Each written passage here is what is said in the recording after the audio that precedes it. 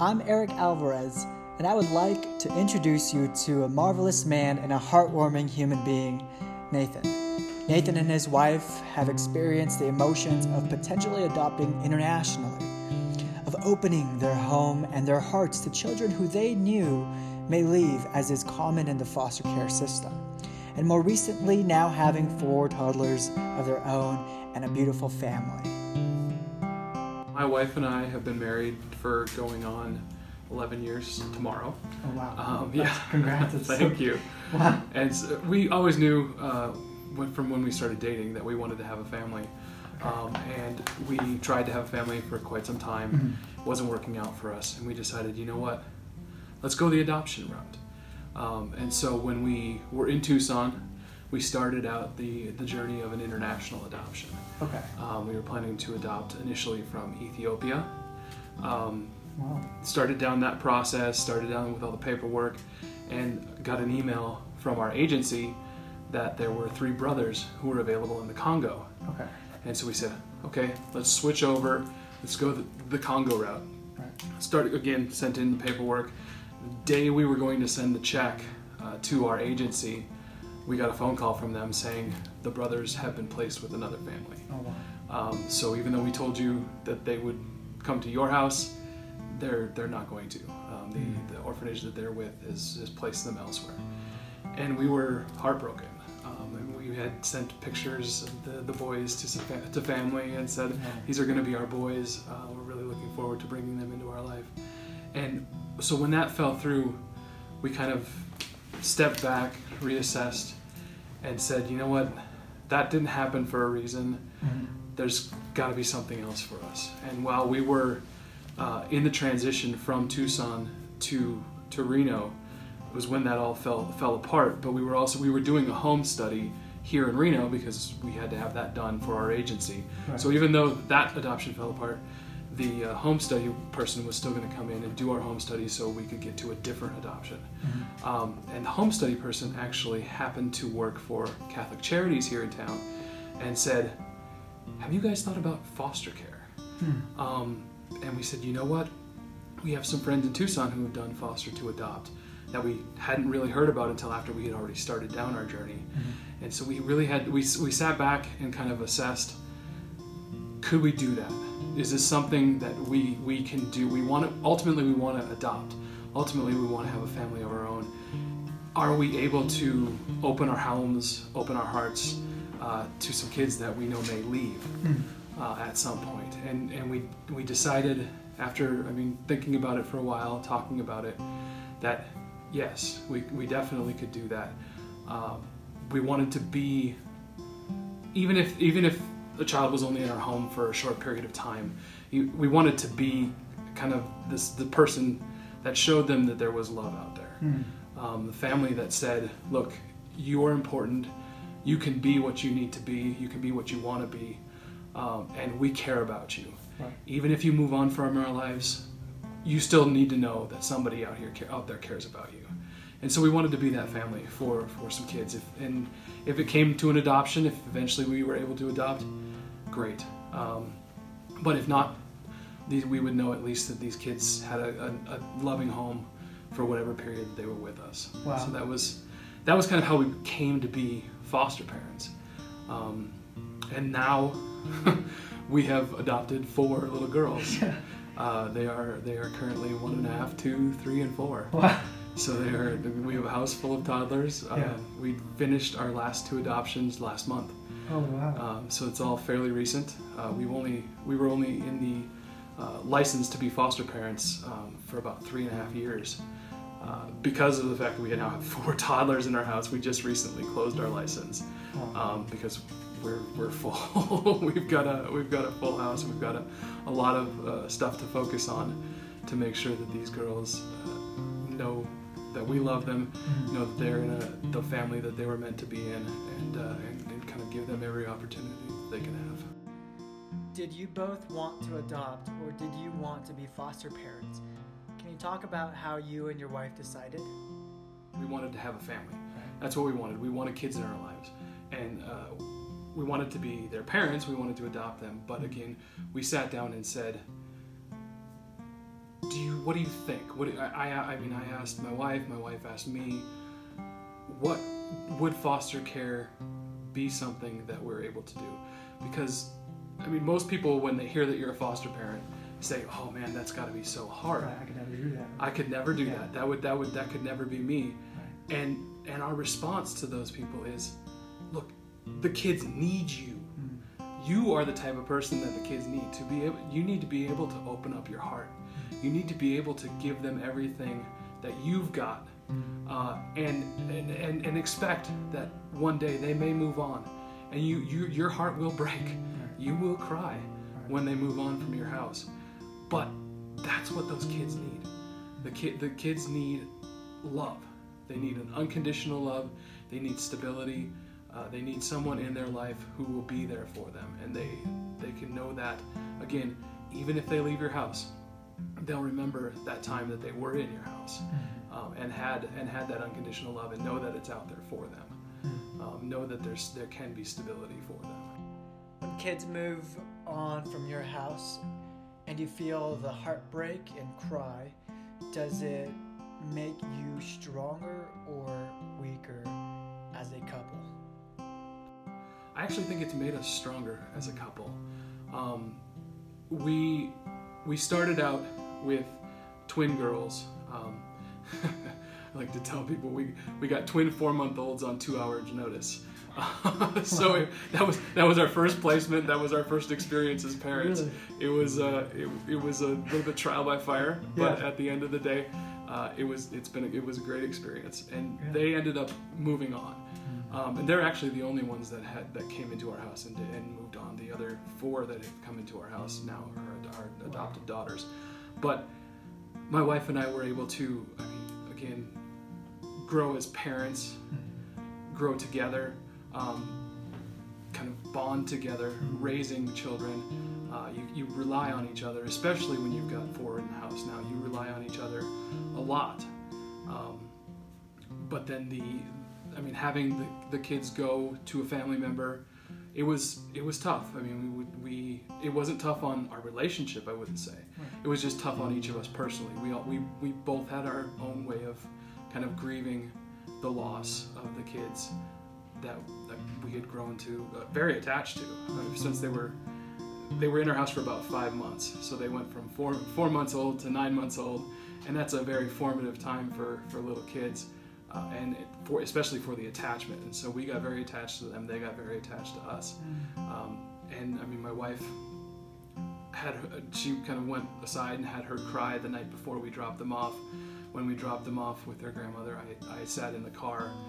She took them into grandma, and she was fine there. But I had my cry in the car as the girls were getting dropped off at the house, and it was we kind of bonded again through that mutual loss, and we're able to talk about it and able to kind of discuss, this is what we knew would happen.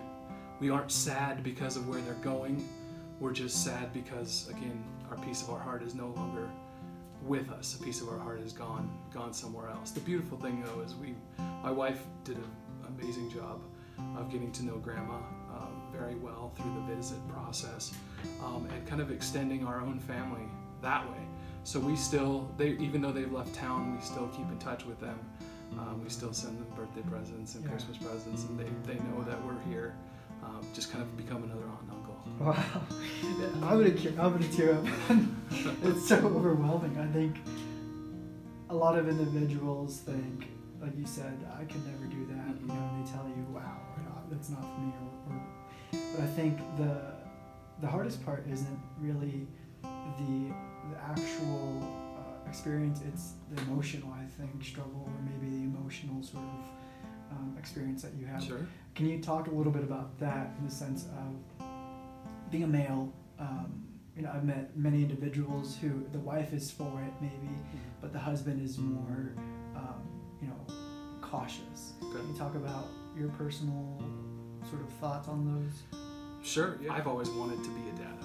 I've wanted kids, and so this is because we weren't able to have our own. This was a way for us to do that, and so my wife and I have been all in from the beginning. But you're absolutely right about foster care being kind of an emotional roller coaster. You get the joy of having the kids in your home, getting to see them grow, getting to see new things that they do every day. And then you have the heartbreak of them leaving potentially. But just on a daily basis, you have the roller coaster of, okay, what's happening at county now? What new rule are we going to have to follow now? What happened with did a parent show up for a visit, which causes this child to react this way? Did the parent not show up for a visit, which causes the child to react a different way, but also in a way that needs to be dealt with and in a way that needs to be understood, and they need to be cared for in another way. And so there's that kind of up and down. There's the up and down of, are they going back home? Are they going to a family member?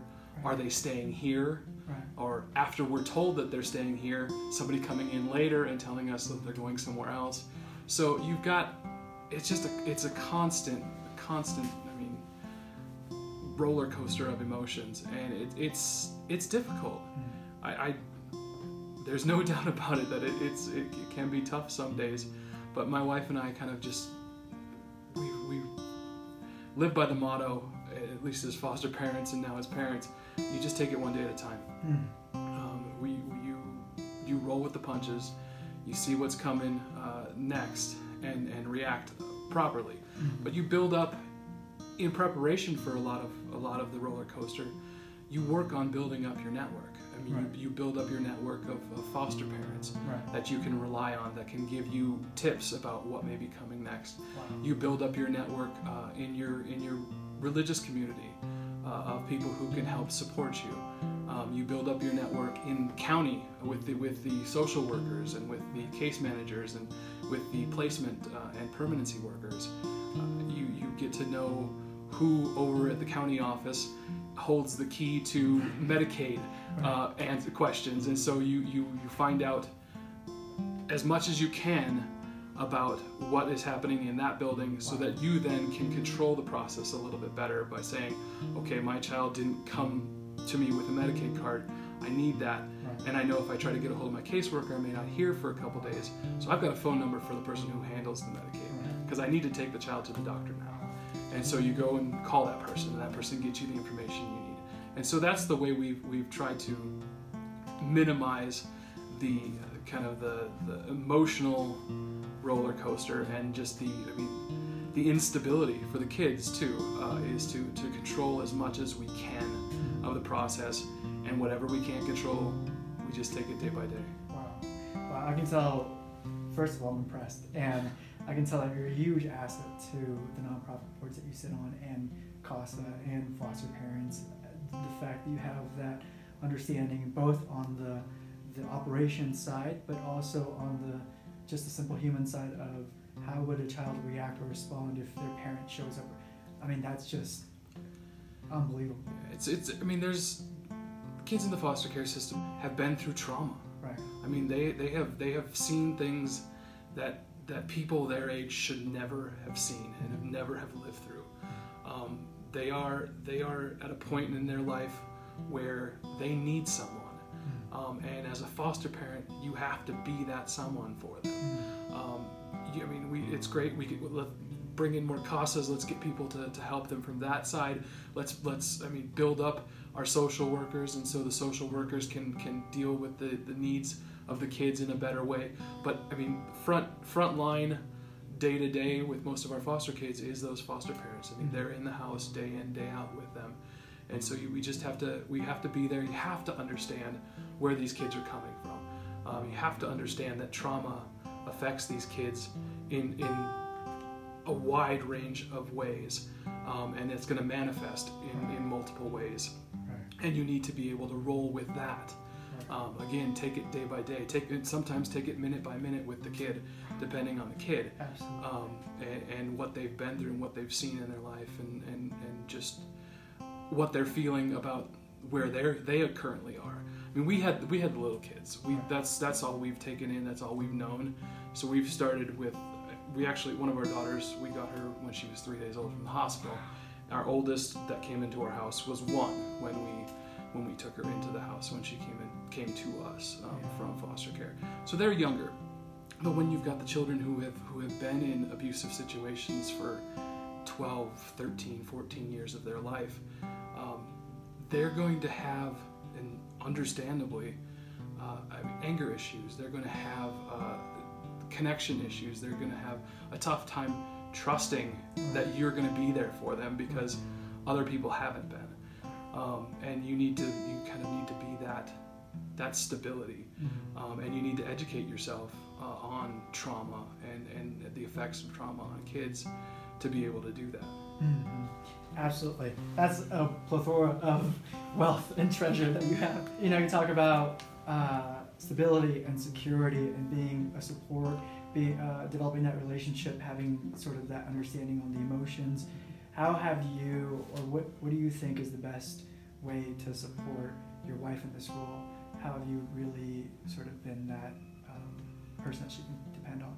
I don't know exactly. I kind of just live my life. I mean, I've always been very family focused, very family oriented. So I make sure I get out of my job at 5 o'clock every day. If it means coming in at 6:30 in the morning, if it means getting up and working at 2 o'clock in the morning to get something done, I want to make sure I can leave by 5 o'clock so that I can get home, because she has put her career on hold for the kids that have come into our house. She's currently their preschool teacher. I mean, she was a high school English teacher, and she's put that career on hold to raise these kids, and so she's doing an amazing job with them, and she's doing the lion's share of the work. And so my job is to provide here for them at my job, but also then to go home and provide for her, give her some time away, give her some support, moral support, just simple adult conversation versus toddlers yelling or talking at you all day long. Makes a big difference. Yeah. There's actually an organization here in town that gives respite care to families that are foster families, but also families with children with special needs. And so we take advantage of that. We will sign our kids up, and they'll go 3 times a month for 3 hours at a time. And we take that time to go and reconnect over dinner, or go and even just go and run errands and just simply be together without the kids screaming in the background to talk about whatever it is she wants to talk about. I mean, we get babysitters and go do, like tomorrow we're going for our anniversary to have a spa day, because it's something that she needs, but it's a way for us to reconnect and just relax and rejuvenate ourselves so that we can be the best we can be for the kids.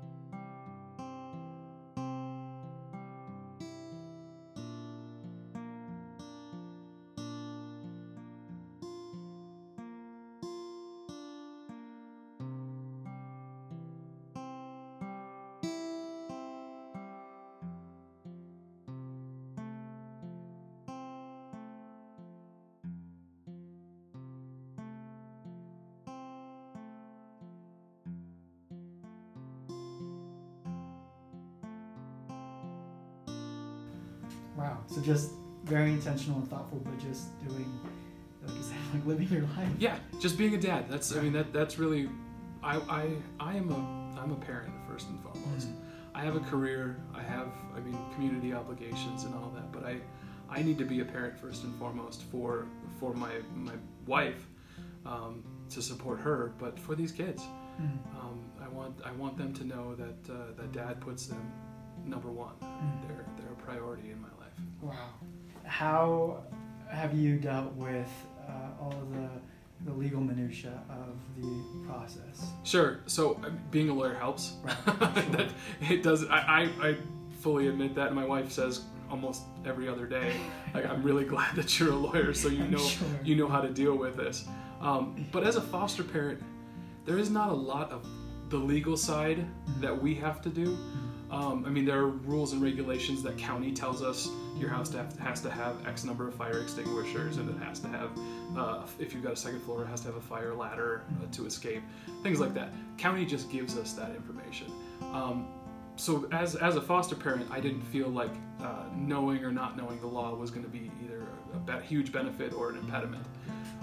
But as you move towards the adoption side, you have to start feeling a little more like you know what's going on. But the nice part about what Washoe County does, at least, is they will pay for an attorney for an adoption. So if you're a foster parent, they will give you $500 to hire an attorney to do the adoption for you. Wow. And they have an entire list of attorneys in town that do adoptions for $500. Wow. So you don't pay a thing to have the adoption done. So you get to have your legal expert without worrying about how much it's going to cost you to do that. Wow. And that's huge. I don't do family law as a regular basis. That's just not my practice. And so being able to go out and not worry about how much it was going to cost to hire a family lawyer to do that was a big benefit. So from never being a dad to the 4-hour notice and getting the twins, correct? Yep. And then to now having 4 children of your own. How has that, maybe the insecurities or the uncertainty in the beginning, how has that transformed over time to where you are today? So last month when we finished the last 2 adoptions, it was like a huge weight off. I mean, it was, my wife, she has a calendar at home and where she writes down all of the kids' appointments and meetings and everything. She flipped it from May to June and there was nothing on the calendar. It was amazing. It just kind of was. It was very freeing, and it gives us a sense of, okay, this is it. We are now. This is our family unit. Right. This is who we are. This is what we're going to be going forward, and we can plan for that now. As opposed to the uncertainty of, okay, is so and so going home? Is so and so going home and then coming back? I mean, what do we do? Our plan was never to have 4 kids. That was never our plan. We went into this thinking 2, maybe 3. It just turned out that I mean, God had a different plan for us. It was meant to be that these 4 kids would be our daughters, and we were very happy and just getting settled into being a family forever. It was unusual to be able to go down to Carson City without having to send an email to our caseworker saying, "Hey, we're leaving the county." That's a huge, it's just a big weight off. You don't have to worry about. I mean, again, the various specific regulations about what has to be in your house or how it has to be. You do what's safe and what's best for you and your family, and you're good. Nobody is questioning that in the background. So it's a home. Wow, that's nice. What has this done to your heart personally? Both in faith and personal, and becoming a father, how has that changed you? I feel like it's changed me for the better. I mean, there are always stressful moments at times where I'm just like, okay, I need to have a little more patience. I need to be a little more understanding.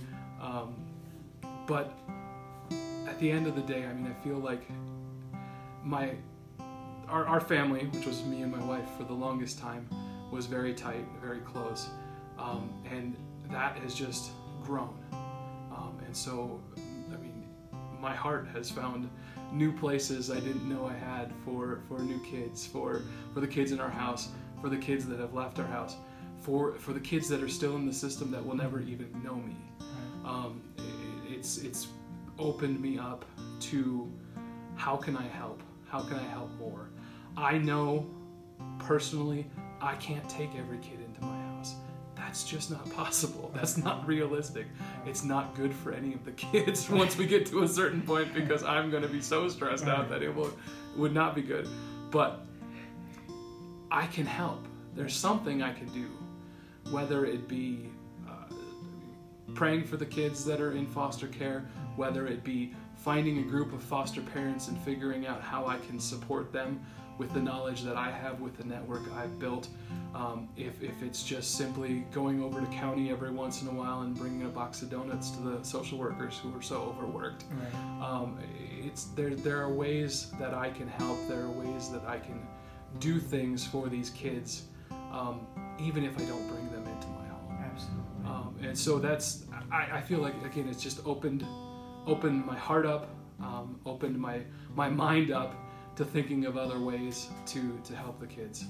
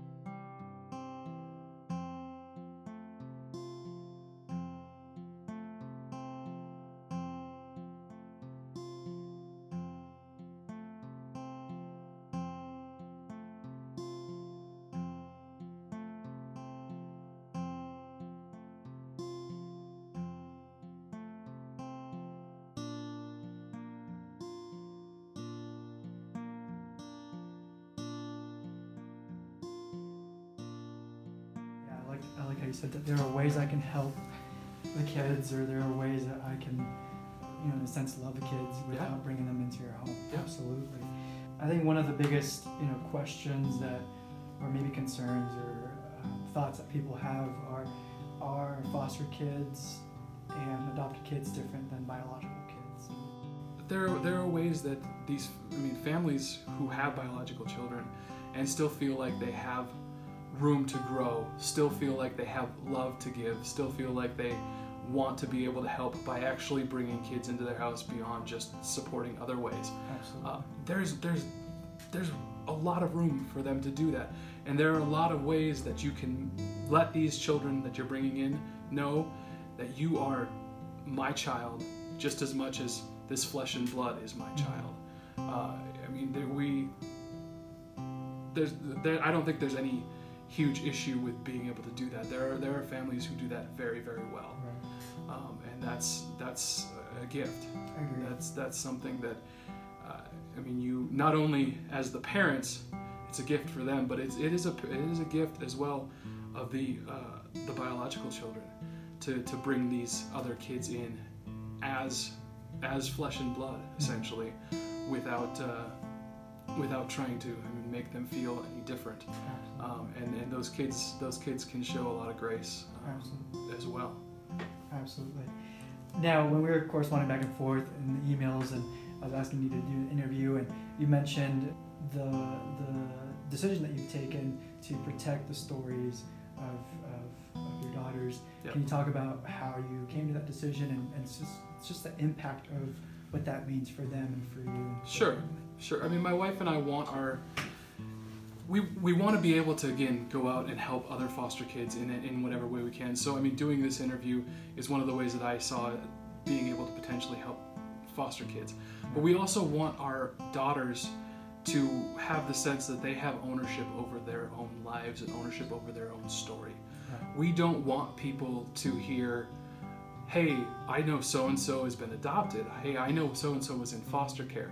Because people in the world will treat you differently. Right. They can treat you differently, but there are a lot of people in this world who will treat you differently, knowing that you're adopted, knowing that you were a foster kid, and that they may try to make you feel like less of a person for that.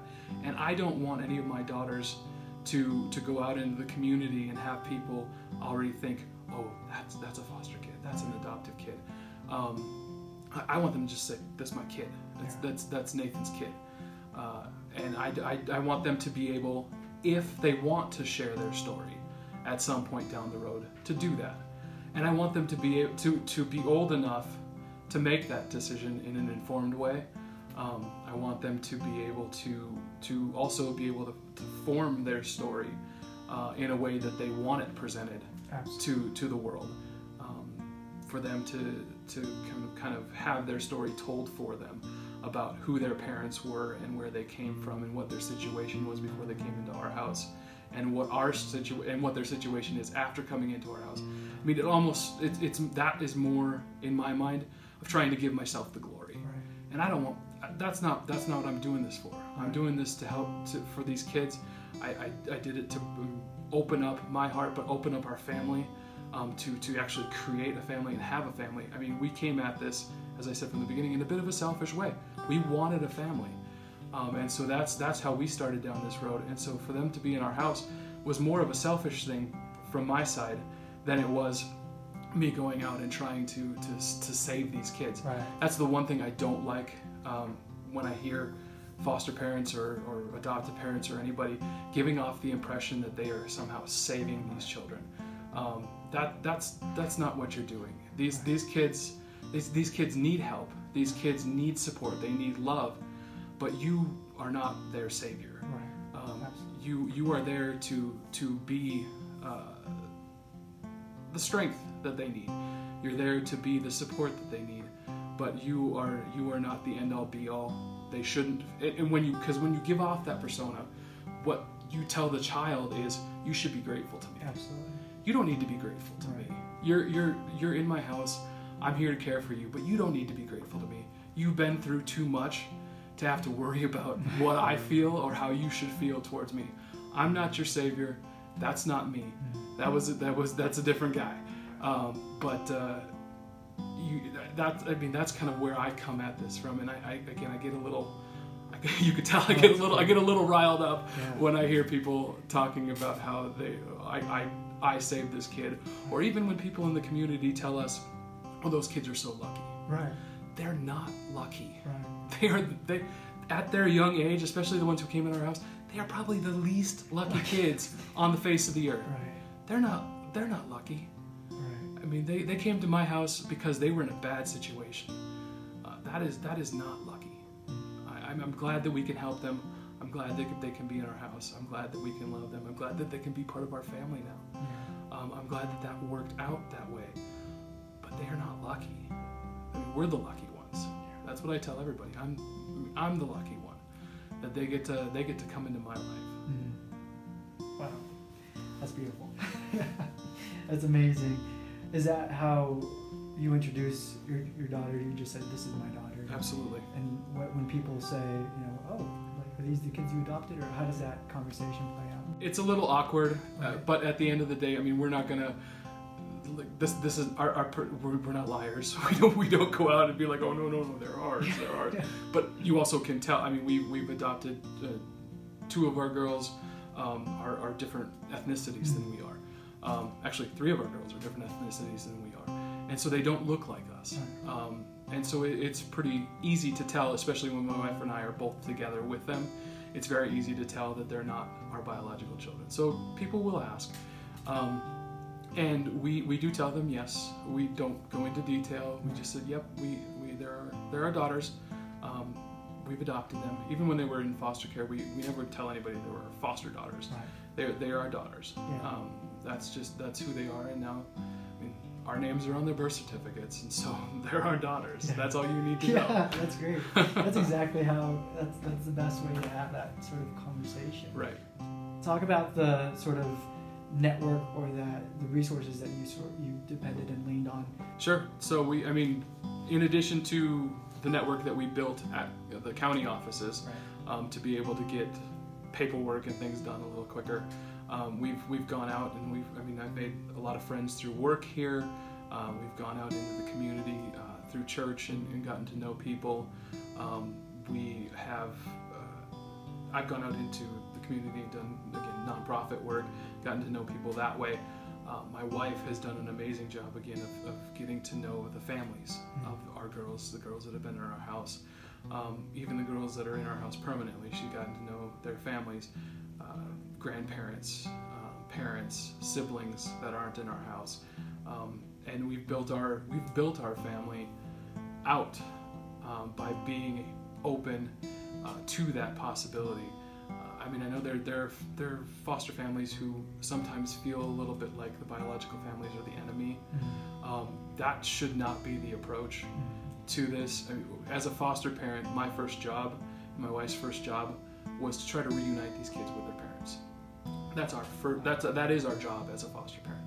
Your first goal is to get them back home, and if that doesn't work, then something else will come up. But in order to do that, you need to work together with the biological families. You need to be open to, even though they're going through things you may not understand, to try to understand them, to try to see where they're coming from, to give them grace that they need, to give them an ear that they need, to give them sometimes the hope that they need. You can offer things that they don't have because of where my wife and I come from. We have had different opportunities. We come from a different place of privilege than a lot of these families do. Different socioeconomic level. There are networks that we've been able to build that these people don't even know about because they have not been given that opportunity. They've not grown up in a place where that was an option for them.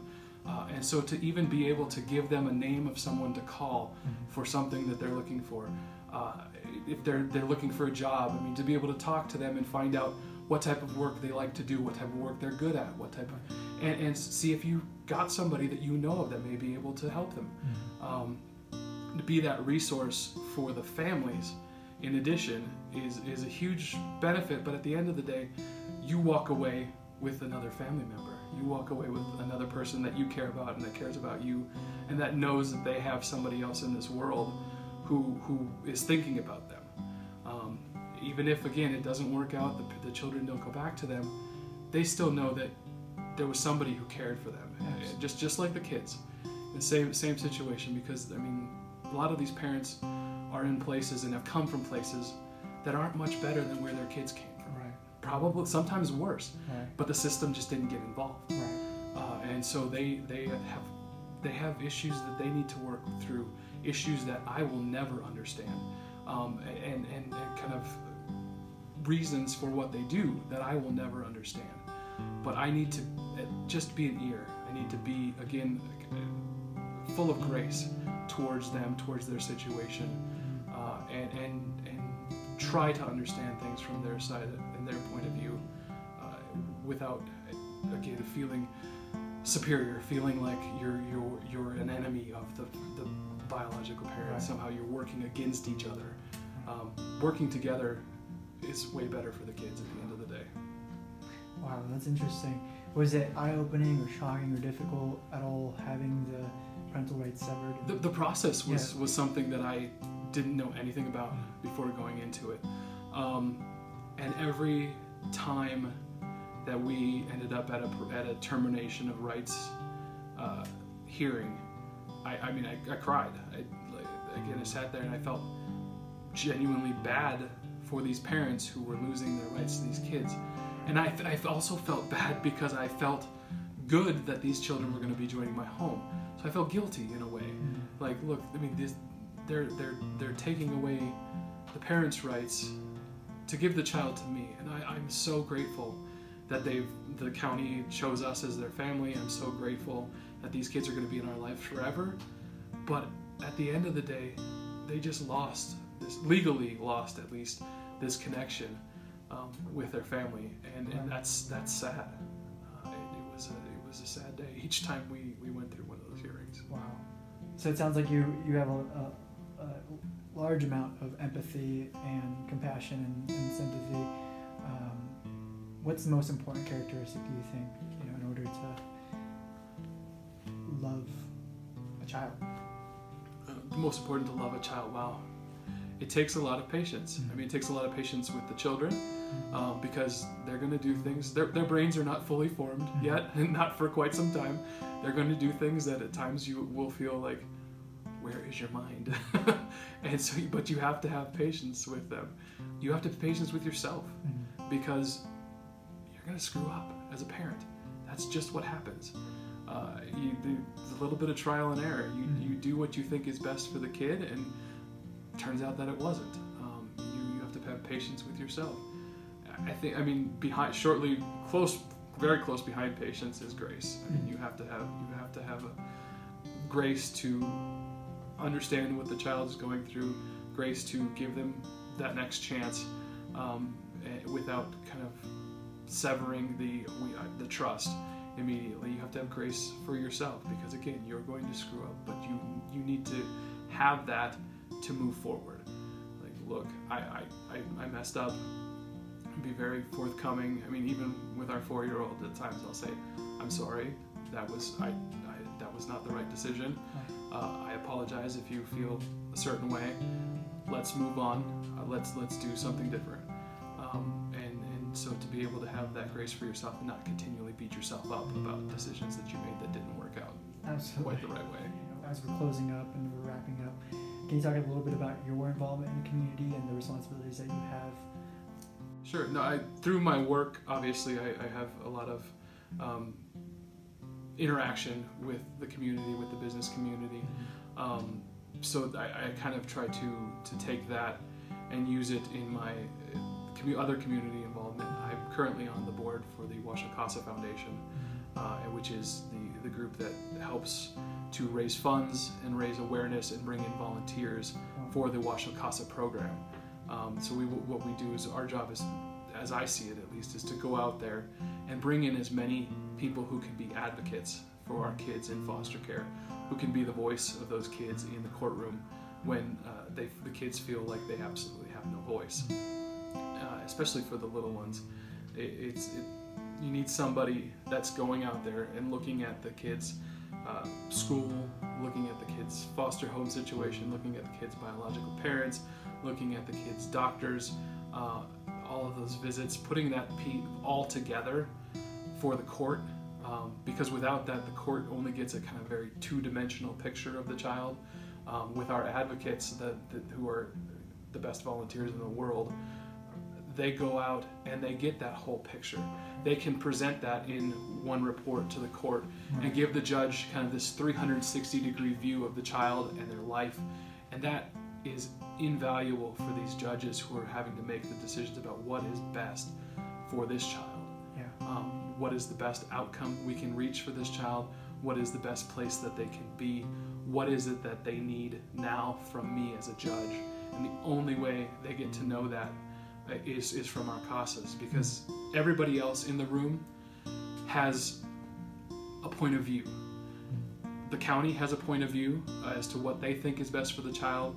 The parents' lawyers have their point of view about what they think is best for the child and what they think is best for representation of their client.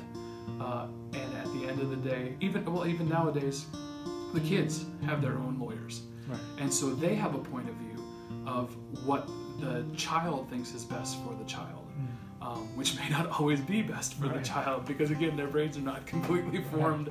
And so to have the advocates, the court-appointed special advocates, which is what CASA stands for, in the courtroom to tell the judge, look, judge, I know what you've heard from every one of these constituencies here today, but here's the whole picture, and here's what we believe is best for the child, given that whole picture, without tainting it from the side of actual advocacy and pushing for a particular client.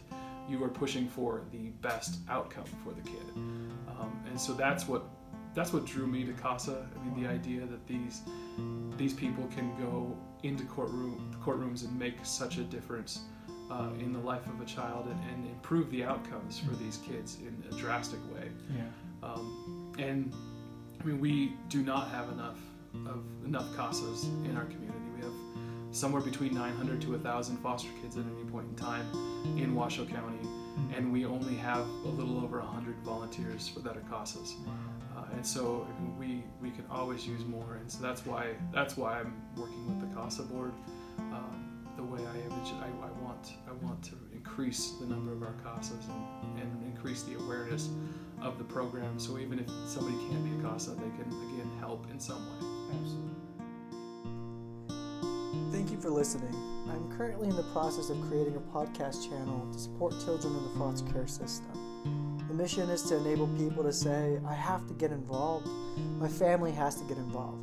So, I hope you enjoyed this conversation with Nathan. This is one of many great interviews to come.